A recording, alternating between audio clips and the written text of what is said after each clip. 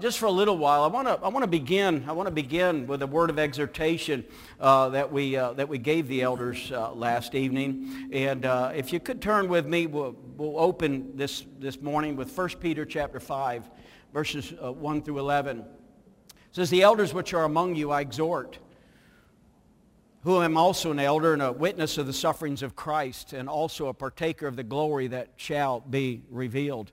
Feed the flock of God which is among you, taking the oversight thereof, not by constraint, but willingly, not for filthy lucre, but of a ready mind. Neither as being lords over God's heritage, but being ensamples to the flock. And when the chief shepherd shall appear, you shall receive a crown of glory that fadeth not away. Likewise, ye younger, submit yourselves unto the elder. Yea, all of you be subject one to another. And be clothed with humility, for God resisteth the proud, and giveth grace to the humble. Humble yourselves, therefore, under the mighty hand of God, that he may exalt you in due time, casting all your care upon him, for he careth for you. Be sober, be vigilant, because your adversary the devil, as a roaring lion, walketh about, seeking whom he may devour. Whom resist steadfast in the faith, knowing that the same afflictions are accomplished in your brethren that are in the world. But the God of all grace, who has called us unto his eternal glory by Christ Jesus, after that you have suffered a while." How many of you know that suffering does great things?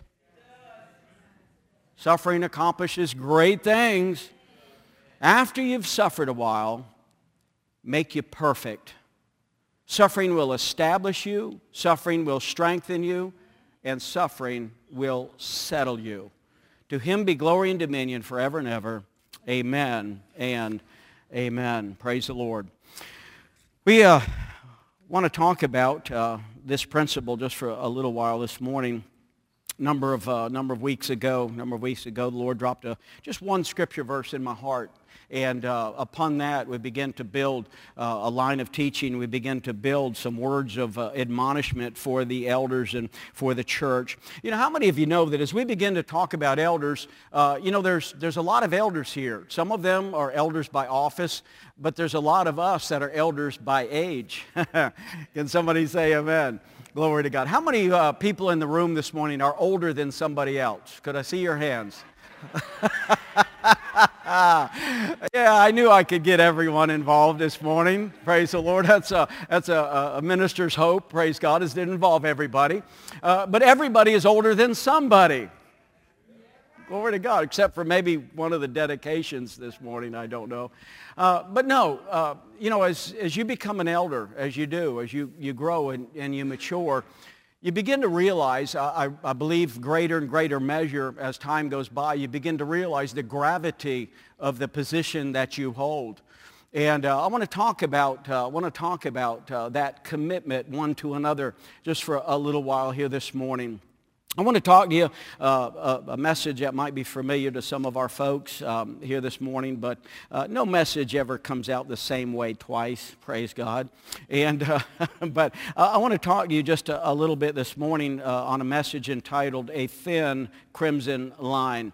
And in order to better understand the message this morning, I want to talk to you first and foremost. My son is a sheriff's deputy. He is now a sergeant in the sheriff's department in Franklin County. And a number of years ago, about 2 years ago, I noticed that Paul had a little sticker on the back window of his vehicle, and it was a black and white American flag. And what stood out to you, though, is about 2/3 of the way down on one of the long stripes under the stars, there was a thin blue line,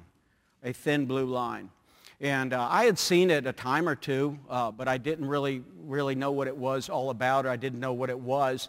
And so I asked my son about it. I said, "Paul, was that sticker on the vehicle when you bought it, or did you put it on there?" And he said, No, Dad, I put it on there." And he said, "That represents the police force. That represents people in law enforcement." And he said they are a thin blue line. There's not many of them. We cover a lot of territory, he was telling me. He said we do a lot of work, and he said we're spread pretty thin. But he said what we represent a barrier. We represent a safety. We represent a line of protection for everybody. Praise God. And how many of you know we need more godly men and women in police enforcement? Amen. And across our nation, in our military. And thank God that there's such a tremendous response. But he explained it that way. And I said, I'm going to do a little research. I want to do a little studying. Now, the thin blue line, that symbol, actually, it actually comes from a term established all the way back in 1854. This term began, and it was known as the famous thin red line. When a British regiment held off a Russian cavalry charge during the Crimean War back in 1854, where the word red referred to the color of the British uniforms. The blue in thin blue line refers to the blue color of the uniforms of many police departments. And with that in mind, each and every person that is involved in these agencies, they have to, each and every one of them, they have to take an oath of office. They have to take an oath of office. And they have to raise their right hand, and they have to swear an oath based on biblical understanding of truth. And the oath goes this way, and I believe it's very, very common. But in the Commonwealth of Virginia, and I understand that having lived here, that we are living in the Commonwealth of Pennsylvania. But they're very similar for a lot of these agencies. And every person, before entering on any discharge of any function, must take this oath. And the oath goes something like this. I do solemnly swear or affirm that I will support the Constitution of the United States and the Constitution of the Commonwealth of Virginia, and that I will faithfully and impartially discharge all the duties incumbent upon me as an officer according to the best of my ability. And they finish with, so help me God. Hallelujah. How many people like that this morning? I really do. The foundational doctrines and the foundational beliefs of our judicial system are based on the Ten Commandments. It was back during the 1200s that it was established as taken out of biblical, limitations, and it was placed in society. It was introduced as a biblical account. It was introduced as a system of defining the difference between right and wrong actions.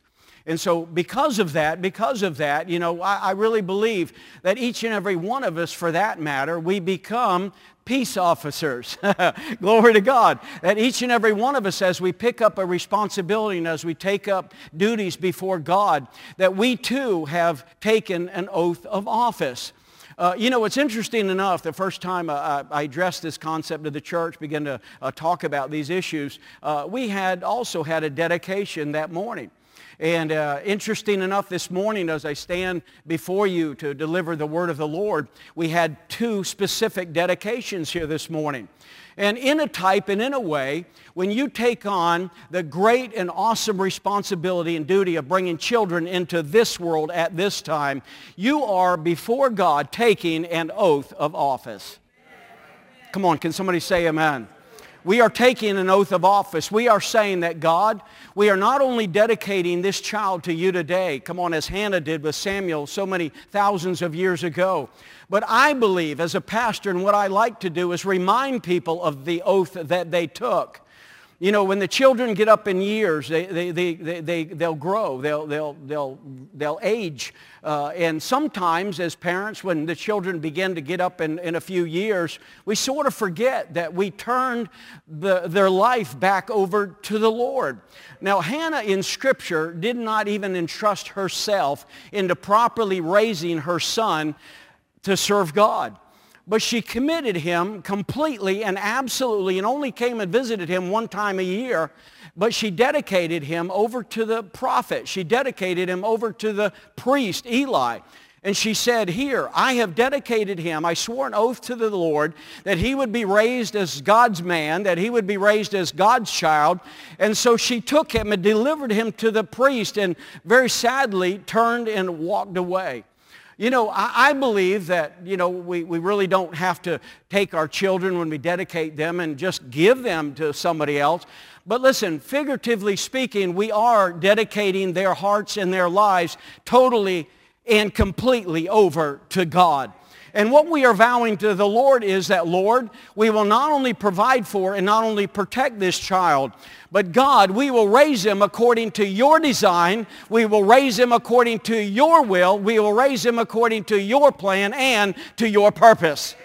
Come on now. I just really believe at times that we need to go back to parents and we need to go back to individuals and we say, do you remember the oath that you took when the child was several months old or several years old? Do you remember the oath then that you made before God and before the witnesses of your local church? You remember how you dedicated them over to the Lord and you swore before the Lord and affirmed that, God, I will raise them according to your plans and according to your purposes. Hallelujah. Come on, but how many of you know life happens? Life happens. Pressure comes, responsibilities come. A lot of things, you know, bombard people today. I believe that we are facing days and situations like never before, especially in our country. Can somebody say amen? I believe our children are facing situations and circumstances that I didn't have to face when I was a child. You know, my heart really does. It goes out to parents today. It really does. They need our prayers and their children need our support. Come on now, as well as from their parents. Can somebody say amen? So what we do is we also give a vow. Those that participated, not only those that walked forward, the other family members, but everyone present in this great body of Christ this morning, we all give a vow before the Lord as well. And we vow that, Lord, we're not going to leave these parents helpless and hopeless, but we're going to pour into them. We're going to teach them. We're going to instruct them in the ways of the Lord.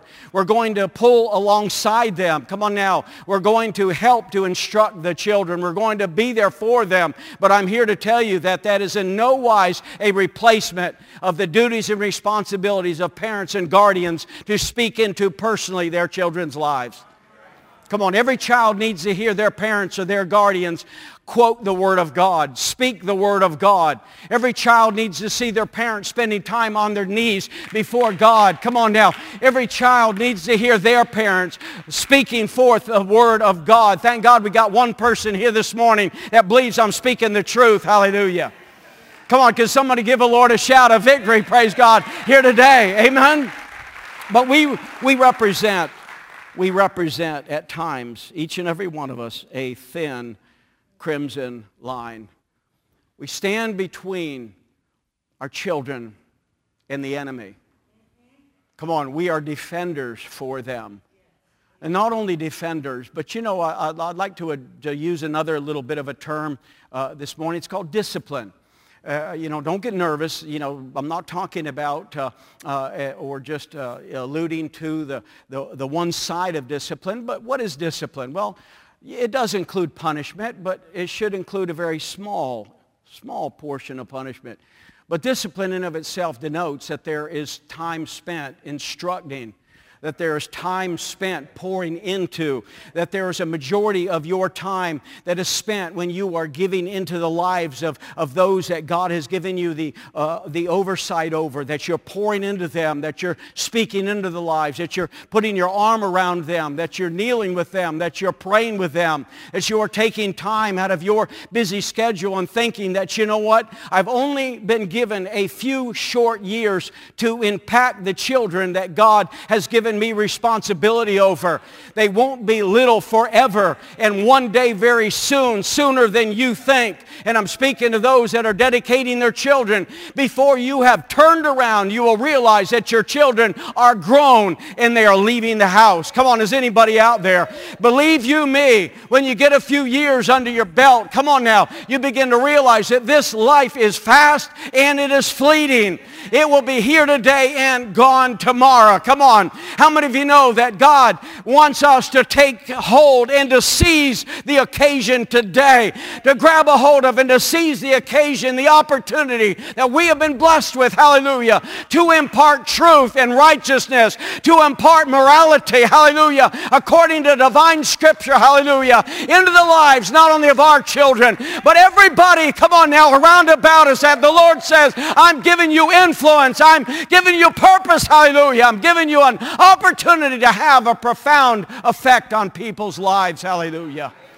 How many of you know that a righteous man, go ahead, give God a shout of victory.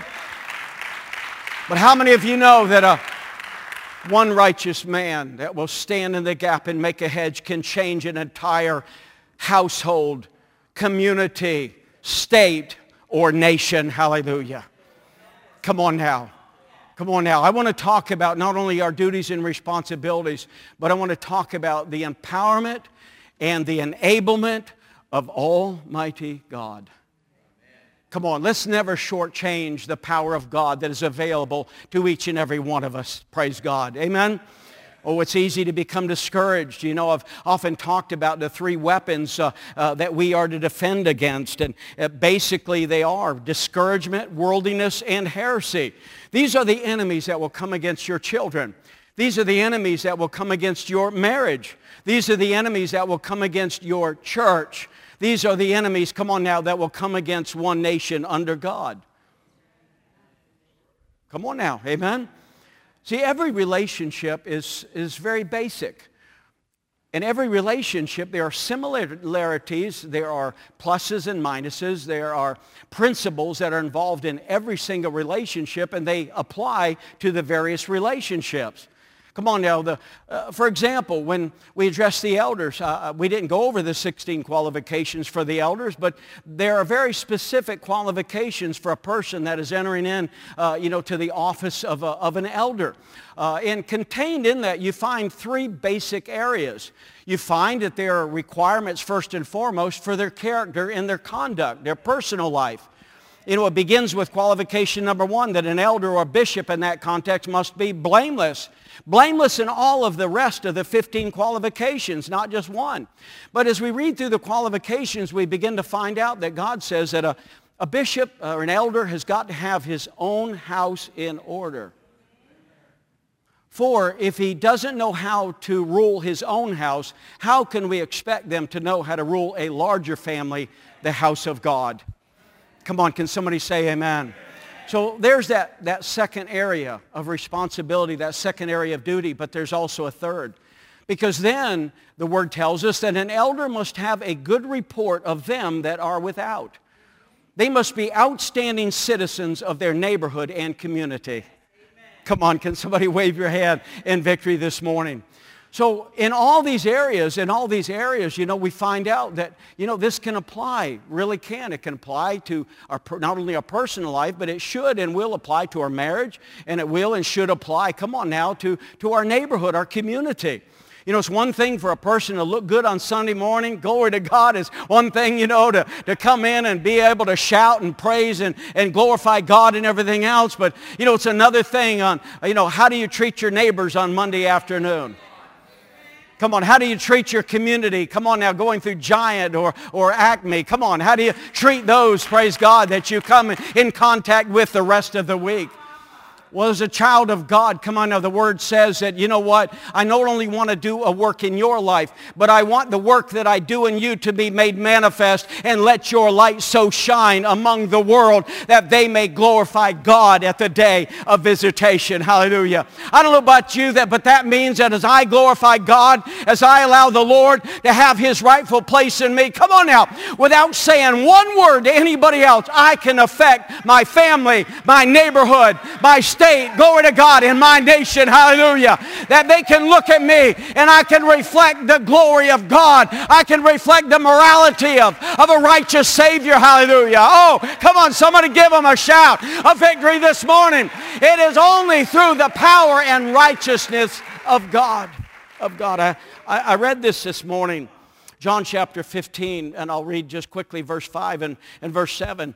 Jesus declared, I am the vine and ye are the branches. He that abideth in me and I in him, the same bringeth forth much fruit. And get this. He says, for without me you can do nothing. Wow. And then we move on to verse 7. Jesus continues and he says, if ye abide in me, and everybody say my words. And if my words abide in you, what does that mean? It means that God's word, when it's written on our heart, will be manifested in our character, our actions, in our speech. Hallelujah. Can somebody shout amen? Come on, we're talking about the power of God. And he says, if you abide in me and my words abide in you, ye shall ask what you will. Listen, and it shall, look at somebody and say, it shall. Not might, it shall be done for you. Woo! Come on, over somebody wave your hand in victory. Come on, I'm here to tell you this morning that, listen, the closer you draw to the Lord, the more power of the Lord that your life will begin to manifest. Will begin to manifest.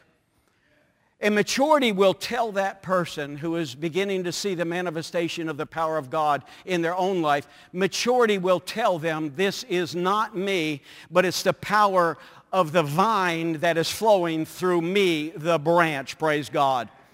I don't know about you. You know what this does for me? You know what this does for me? It takes the pressure off of having to think that I must produce every day of my life. That couldn't be any further from the truth.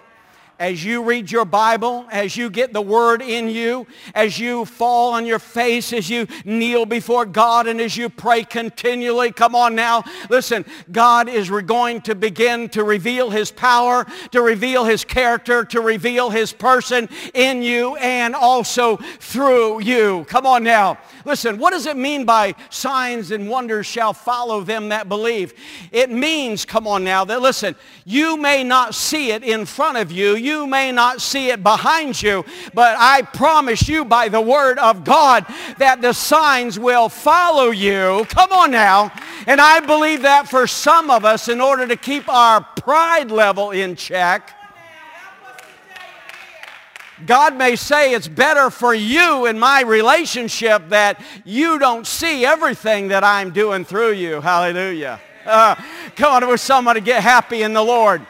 Come on, I wish somebody would get real happy in the Lord. Praise God. I heard a statement the other day. And the statement went this way. It said, no farmer expects to reap in the same season that he sows. Wow. What does that mean? Well, that means that as you sow the Word of God, first and foremost in your life and let it grow to maturity, as you become that fruitful bough, as you become that branch from the vine, come on now, and fruit begins to be produced in you and through you, come on now, that you automatically know, I am not responsible for this, but it is the power of God that is flowing through me, the branch. Hallelujah. Come on, somebody wave your hand in victory. Praise God. I really do. I think so many times, and I know I'm speaking from experience. I'm not preaching at you. I'm preaching at me this morning. Come on now, amen? Because you get to a place in your life where, you know, the enemy's always there saying, look what you've done, look what you've done. And I'm always saying, no, look what God has done, look what God has done. Come on there, there's no good in me. There's no righteous in me except for Jesus Christ, the blood of His cross. Come on, can somebody shout amen here this morning? We are ambassadors for Christ. We are, come on now, actively carrying the power of God to individuals that need a healing touch or a saving touch or a delivering touch of Almighty God. Come on now. No one under the sound of my voice is exempt from operating in the power of God. But as individuals draw closer to the Lord, as individuals apply His Word, a great life of prayer before the Lord, those signs, those wonders will follow. The Word says those signs and wonders don't follow the ordained elders or the pastor or a bishop. No, them that believe. Come on, say that with me. We that believe. That's you and me together. I'm your servant this morning. I'm not greater than you. Is anybody out there? Come on now, no, I'm just following Christ. Come on now, and doing what He tells me to do, and encouraging you the same thing, that God wants you to arise up in every occasion. Hallelujah. No matter if you're in a law office, no matter, come on now, if you're on a rooftop, no matter what you're doing or where you go or what God has ordained for you to do, the power of God is waiting to be manifest in everything that you do. Praise God. How many of you believe me that God not only knows how to work on your car, but God knows how to run a computer? Come on, can somebody say amen here this morning? Come on now, my God is not limited to anything, but any good thing has already come down from our Father above. Hallelujah. Oh, wish somebody would give Him a shout of victory. Praise God. No matter who you are, where you come from, you can have the power of God moving in and through you. I look at Brother Mike over here. This guy is really, truly amazing to me. I don't understand everything that he can do. I don't understand everything that he knows. But I do know one thing. It impresses me. It impresses me. I know enough to change a light bulb, but he understands what the light bulb's all about. Come on, is anybody out there? Praise God. But I do know that no matter how high we go in life, no matter how educated we are, listen, God is always up. God is always higher. God is always greater. Come on, can somebody shout amen? And if we'll begin to learn, come on now, that no matter what we aspire to, praise God, if we'll do it as unto the Lord, God's power is available in your workplace. Praise God. I want to touch on a few things here this morning. I'm hurrying along. I really am. But not only we are to give an oath of office, but I'm trying to impress upon you here this morning the importance of who you are, the importance of how you treat others, the importance, praise God, of your leadership skills. We've been taking a class. It's entitled House or Home, and I want to give the man, Brother Chip Ingram, credit. Where it is due. He's inspired my life. I continually learn more about raising children the older I get. I continue to learn more about marriage principles. I continue to grow more in Revelation. But he spoke of the 4 different styles of leadership. I call it leadership. He calls it parenting. But all the principles are the same. And I'd like to read these just quickly to you. First and foremost, the first type of a leader or a parent in this case is called a permissive leader or a permissive parent. Now, you can parent permissively, but there's a problem with it. Now, a permissive parent, let me just to qualify that of saying a permissive parent is high in love but low in discipline. Come on. Everybody say high in love. Love their children. Give their lives, yes.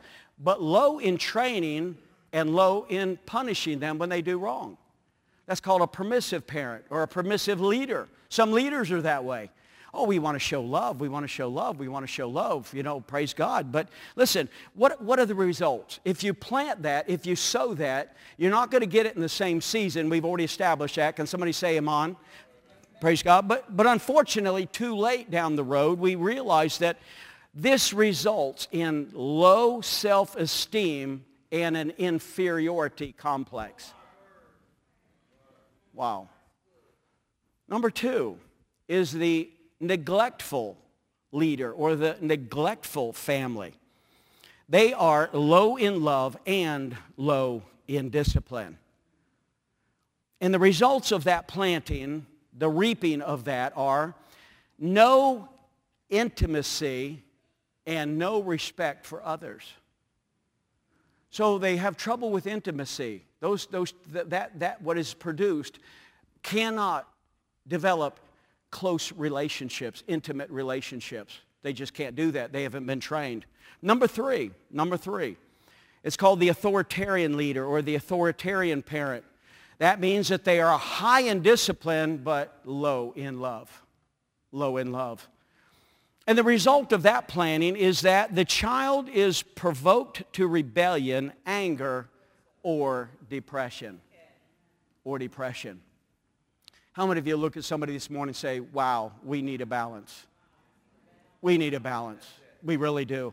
And lastly, number 4 is the authoritative parent. A parent with authority. Come on, can somebody just wave your hand in victory?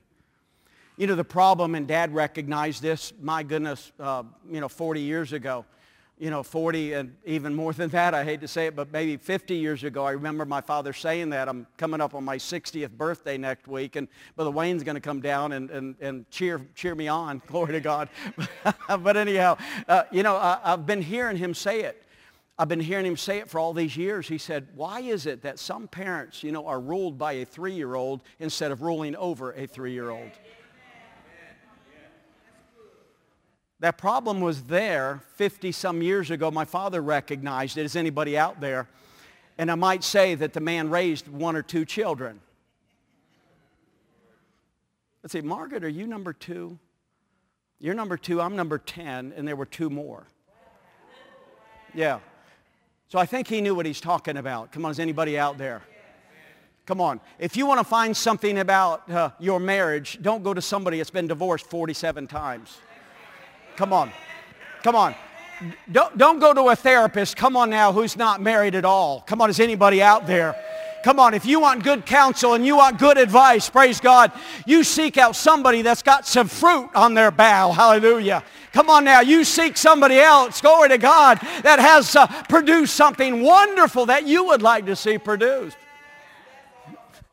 Come on, how many of you know here in Pennsylvania, if you want a good apple, don't buy an orange tree? It's not going to grow well in Pennsylvania. Come on, is anybody out there? Oh, y'all ain't hearing me.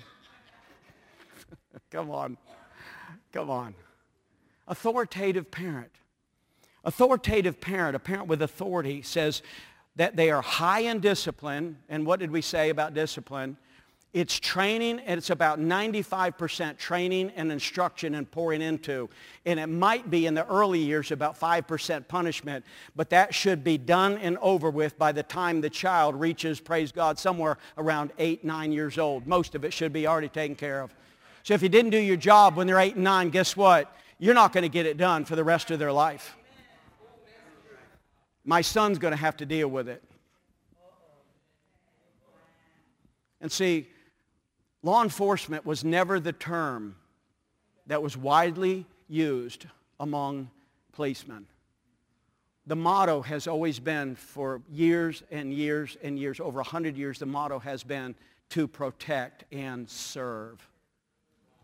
To protect and serve. Look at somebody and say, to protect and to serve. And to serve. That's a godly principle. Come on, can somebody say amen? And I want to talk about that just a little longer. Could I have just a few more minutes? Praise God. I want to talk about just a little bit to protect and to serve. But it is our job. But the results of this planning, high in discipline and high in love, it results in children that have a high self-esteem.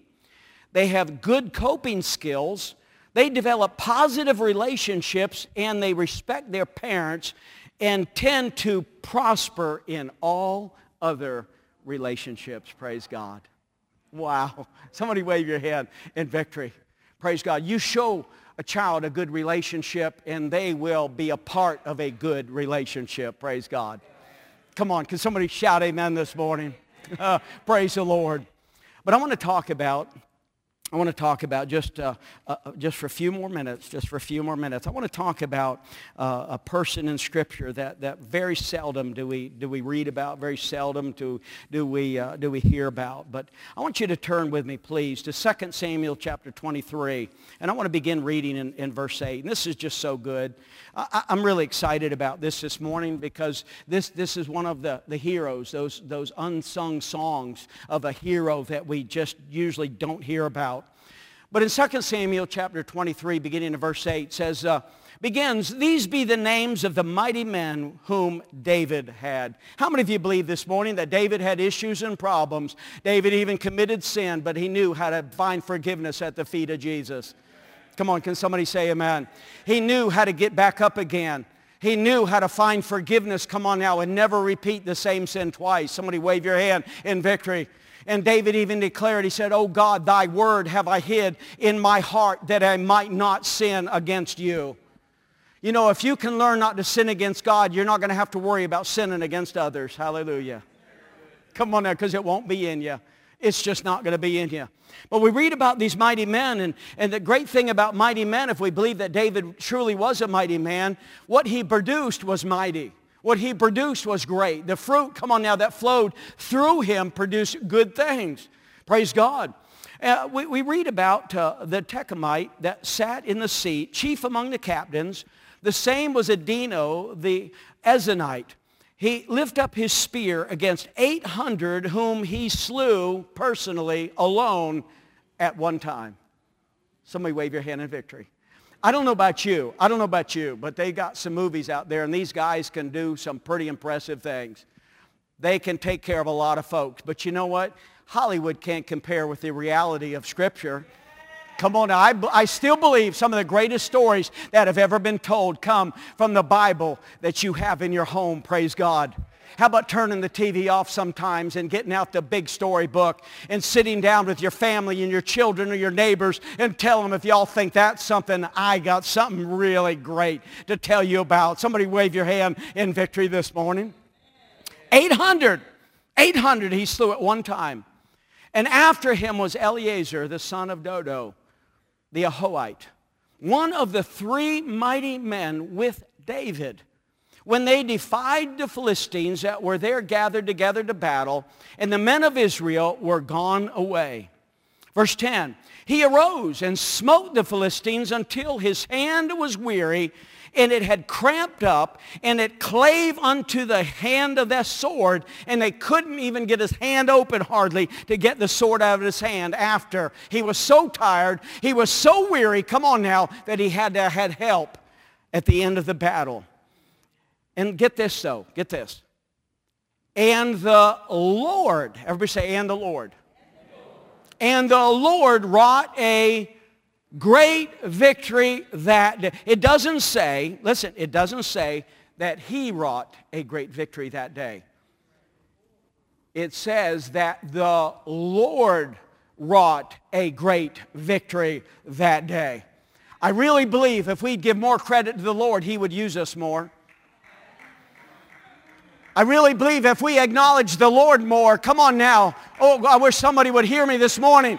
That signs and wonders would begin to arise and begin to follow us. Come on now.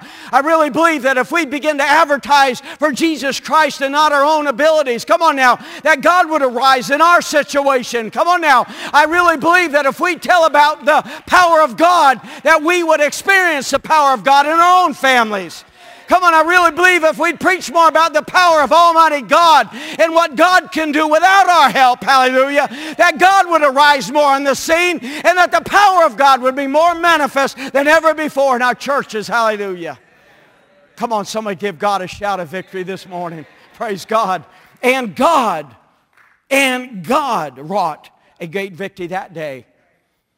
Going on to verse 11. And after him was Shammah, the son of Agi, the Herite. And the Philistines were gathered together into a troop. And there was a piece of ground full of lentils, and the people fled from the Philistines. But Shammah stood in the midst of the ground and defended it. And slew the Philistines. Listen, and read these last words with me in verse 12. And the Lord wrought a great victory. Praise God. Somebody wave your hand here this morning. And the Lord wrought a great victory. As much as I know, as much as I learn, and I'm still there, I don't think I'm maybe halfway there yet, but the Lord's got so much more to pour into me, and I want all that he has for me. I want to know him more. I want to draw closer to him. Come on now. Can somebody say amen? But you know what? I begin to realize more and more that it really is not about what I produce. It is what God produces through me. As I draw closer to Him in relationship, it releases His power and His authority to work in and through my personal life. Come on, is anybody out there? The best husbands in the world have the best personal relationship with Jesus Christ. The best wives in the world have the best personal relationship with Jesus Christ. The best fathers have the best relationship with Jesus Christ. The best mothers have the best relationship with Jesus Christ, and on and on and on and on. It really, truly is all about what Jesus Christ wants to produce in and through you. Can somebody wave your hand in victory here today? Praise God. But you know, as I begin to read this, as I begin to look over this account, as I begin to read it, it really did. It was just jumping off the pages at me. It was just becoming so apparent. And I really thought, you know, wow, the lentils. It was a little patch of lentils. How many have ever eaten lentils? A few of you. You know they're good for you, right? Oh, you know, that's why you should keep eating them, because they're just good for you. Dad made me eat them as a child. Come on. My daughter-in-law loves lentils. I thought, seriously? You eat lentils? You know, I hated them as a child. How many of you know that the very things that your parents made you do or made you eat when you were little, I love them today. Come on, my parents persevered. They made me do some things that they knew were good for me. And guess what? The older I got, the more wisdom I had, the more that I began to understand, wow, I just love potatoes and onions. Glory to God. Oh, I remember running to the school bus, you know, at 9 years old, you know, with the heaves, and I could hear Dad's words in the background. Boy, you better not throw that breakfast up I fixed for you. Is anybody out there? But you know what I love today? Potatoes and onions. Glory to God. Somebody wave your hand in victory out there. Come on now. Folks, don't expect to reap in the same season that you're sowing what is good before God in the lives of your children, in your marriage, and in your community. Praise God. Because in due season, the Word says, if you cast your bread upon the waters in due, everybody say, due season, it will return. Come on, I wish somebody give God a shout of victory this morning. Come on, come on. Come on, you give the Lord a shout of victory. Praise God. You know, we do. We really do. There's times, and I believe in all of our lives, that the reason we become discouraged in the first place is that, well, you know, Brother Phil, I planted that, you know, I did, and I went out the next day and I didn't see anything produced. So I walked away and I neglected that little plant. And before I knew it, the weeds were this high and the poor little plant's choked out. The cares of this world, Jesus said, come in and choke the good seed. Everybody say, the best of seed. You can plant the best of seed, but if it's not watered, if it's not taken care of, the cares of this world will choke it out. And it'll never produce anything. And I want to close, and just to show you that I'm serious about closing, would you please stand with me this morning? I love you guys. I love you guys. I really do. God's so good. God is so good. Praise the Lord. Isaiah chapter 54 and verse 17. Everybody say, no weapon. No weapon. I love to hear that song. No weapon formed against me shall prosper. Come on, is anybody out there? Just wave your hand. Look at somebody, say, no weapon. No weapon. How many? None. How many? None. None. No weapon that is formed against you will stand. Praise God. But this is not me. It's not a song. It's Scripture. No weapon, verse 17, Isaiah 54, verse 17, no weapon that is formed against thee shall prosper. And every tongue that shall rise against thee in judgment, God will condemn. Thou shalt condemn. Do you know what that means? That God will do his part, but we got to do our part. Come on, somebody wave your hand of victory. In order to expect God to do his part, God's up there and a lot of times in his spirit is saying, whispering into us and saying, I'm waiting for you to do your part. It's not hard. It's not impossible. It's not even difficult. It's just simple obedience. Just simple obedience. But listen, what does that mean? Well, that means that God's going to fight our battles. It means that with Shammah, God intervened that day, and he defended that lentil patch and slew the Philistines. You know what that tells me? That this man probably had some small children at home. And over the years, he had got sick and tired of the raids of the Philistines coming through and taking all their wheat, taking all their corn, taking all of their barley. And so, you know what? The only thing probably might have been left. You took it all, but you know what? I'm finally going to draw a line in the sand. Everybody say, a thin line. A thin line. I'm drawing a line in the sand once and for all. And I'm saying, devil, you're not coming across this line. Come on now. And so here we have Shammah saying, my children have gone hungry long enough. If nobody's with me, I believe God will defend me. And he stood up with his sword and defied an entire troop of the Philistines and said, my children are not going hungry today. Hallelujah. Oh, I wish somebody would hear me out there. Come on, I wish somebody would hear me out there. Come on, there's something that has got to arise in our hearts and in our lives of saying, the battle belongs to the Lord. Hallelujah.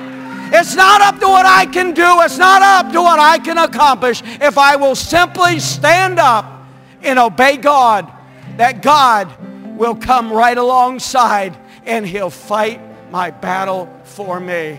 Praise God. Listen, what is a lentil patch? Well, I believe, firstly, number one, it can be equated to being your children. You see, the devil is not just after your children. Oh, he is. He's after your children's children. He's after your children's children's children. He's after your children's children's children's children. Come on, can somebody wave your hand in victory? Come on now. And the duty and responsibility of elders, the duty, responsibility of guardians, the duty, responsibilities of parents are saying, you're not getting my lentil patch. You're not going to get my lentil patch. In Jesus' name, you are not going to get my lentil patch. They're not going to be raised in the world according to the world's standards. They're going to be raised as a child of the Most High God. I dedicated them to the Lord, and today, Brother Phil, I'm standing with you and in my heart right now, and I wish somebody would hear me right here today. No matter how old your children might be now, I want you to rededicate a vow, an oath before God that says, I'm going to stir up once again the oath that I made before you, God, and I am going to stand in the gap. I'm going to defend my children. I'm going to defend the lentil patch today once again. Hallelujah. Hallelujah. Lentil patch, lentil patch, lentil patch. As a pastor, I believe and recognize that is also can be applied to the principles of your marriage, the principles of your church, and yes, even the principles of your praise and your worship. Because I've seen worldliness creep in, and I've seen people say, well, maybe I won't do this like I used to. You better guard your lentil patch. Because the devil's not just after your dance. The devil's not just after your shout. No, he's after this. He doesn't want you doing not even this as glory to God. Come on. Are there any sheaves of wheat that would be lifted in the congregation this morning any sheaves of wheat under the sound of my voice, of saying, this is the wheat that comes up before God. Come on now. I'm not going to give him, no, I'm not going to give the devil 1 inch of my life, of my praise and my worship, because it's not about me. It's about Jesus Christ. It's about he being worthy. It's about what I can offer up to him. Come on now. What do we do? What do we do? We finally get down to saying, God, all I had left was lentils to offer you in my praise and worship. The enemy came and he finally got those. Or do we turn the tables on him and say, listen, I've got a good stand of wheat back here. High praise and worship unto my Lord and my God. And devil, no matter how small and how insignificant any form of my praise and worship might be to my God, listen, you're not getting my lentils. You're not going to get my lentils. Come on now. Somebody wave your hand one more time in victory here today. Praise God. You know, I just want to ask you to help me with something just for a minute. Listen, I'm not going to ask for your lentil shout. I want you to give God your wheat shout right now in Jesus' name. Come on. 1, 2, 3. Glory! Come on now. Come on now. Come on now. Hallelujah. Our God is worthy. Hallelujah. He's worthy. He's worthy. He's worthy. My God is worthy. My God is worthy.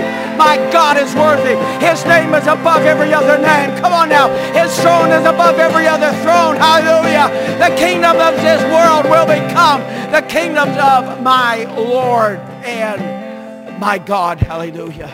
Praise the Lord. Is there anybody this morning in closing that'll just lift your hand right where you're at and say, Brother Phil, I'm convicted this morning. I can do better. There's room in my life. I could do better. For you of us that knew Brother Fox, Brother Leonard Fox, God bless him. I miss him. I miss some of these fathers, and I begin to realize, Brother Wayne, we've kind of become those old guys. Come on, is anybody out there? But you know, one of his favorite phrases, especially to young ministers, was, you can do better, can't you? You can do better, can't you? Come on now. Heard a story one time of a great minister. He's way up in years. Man was 60-some years old, and he was going to room with Brother Leonard Fox up in Oregon at this conference, and Brother Leonard didn't get there till about midnight, and this other brother who was going to stay in the room with him had already gone to bed. And he tells a story. He said, you know, he said, I woke up about 1 in the morning.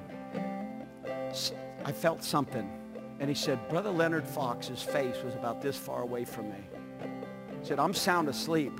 And Brother Leonard had come in and walked over and was staring down at me in the bed. And he said, it startled me, but I woke up. And he said, the only thing Brother Leonard said to me that night, he says, I couldn't sleep for the rest of the night, but he said, brother, can't you do better? Can't you do better? And the man said, I was so convicted. He said, it struck me so much. He said, I determined that night in my heart that I was going to do better. Come on, somebody wave your hand in victory. Can I ask you, can we ever do enough for God? Can we ever do enough for God? Can we ever grow enough to suit God? No, as long as there's breath in our bodies. Listen, the Lord wants to draw us closer. He wants to empower us more. He wants to enable us more. He wants to know us better, and more than that, he wants us to know him. Is anybody out there? Praise God. So if you could lift that hand back up this morning and say, Brother Phil, I want to join with you. I want to covenant with you today that we're going to do better than ever before. That we're going to purpose in our hearts and in our lives today. We're going to be better husbands, wives, better fathers, mothers, guardians. Come on, better employers, better employees. Come on now, we're going to do more for God, because today I want to release the power of God. Reach that other hand up right now, because God's got some power here this morning for some of us. God's saying, I want to empower you. I want to enable you like I have never empowered and enabled you before. I want you to recognize that it's all about me, that the glory belongs to me. Praise God.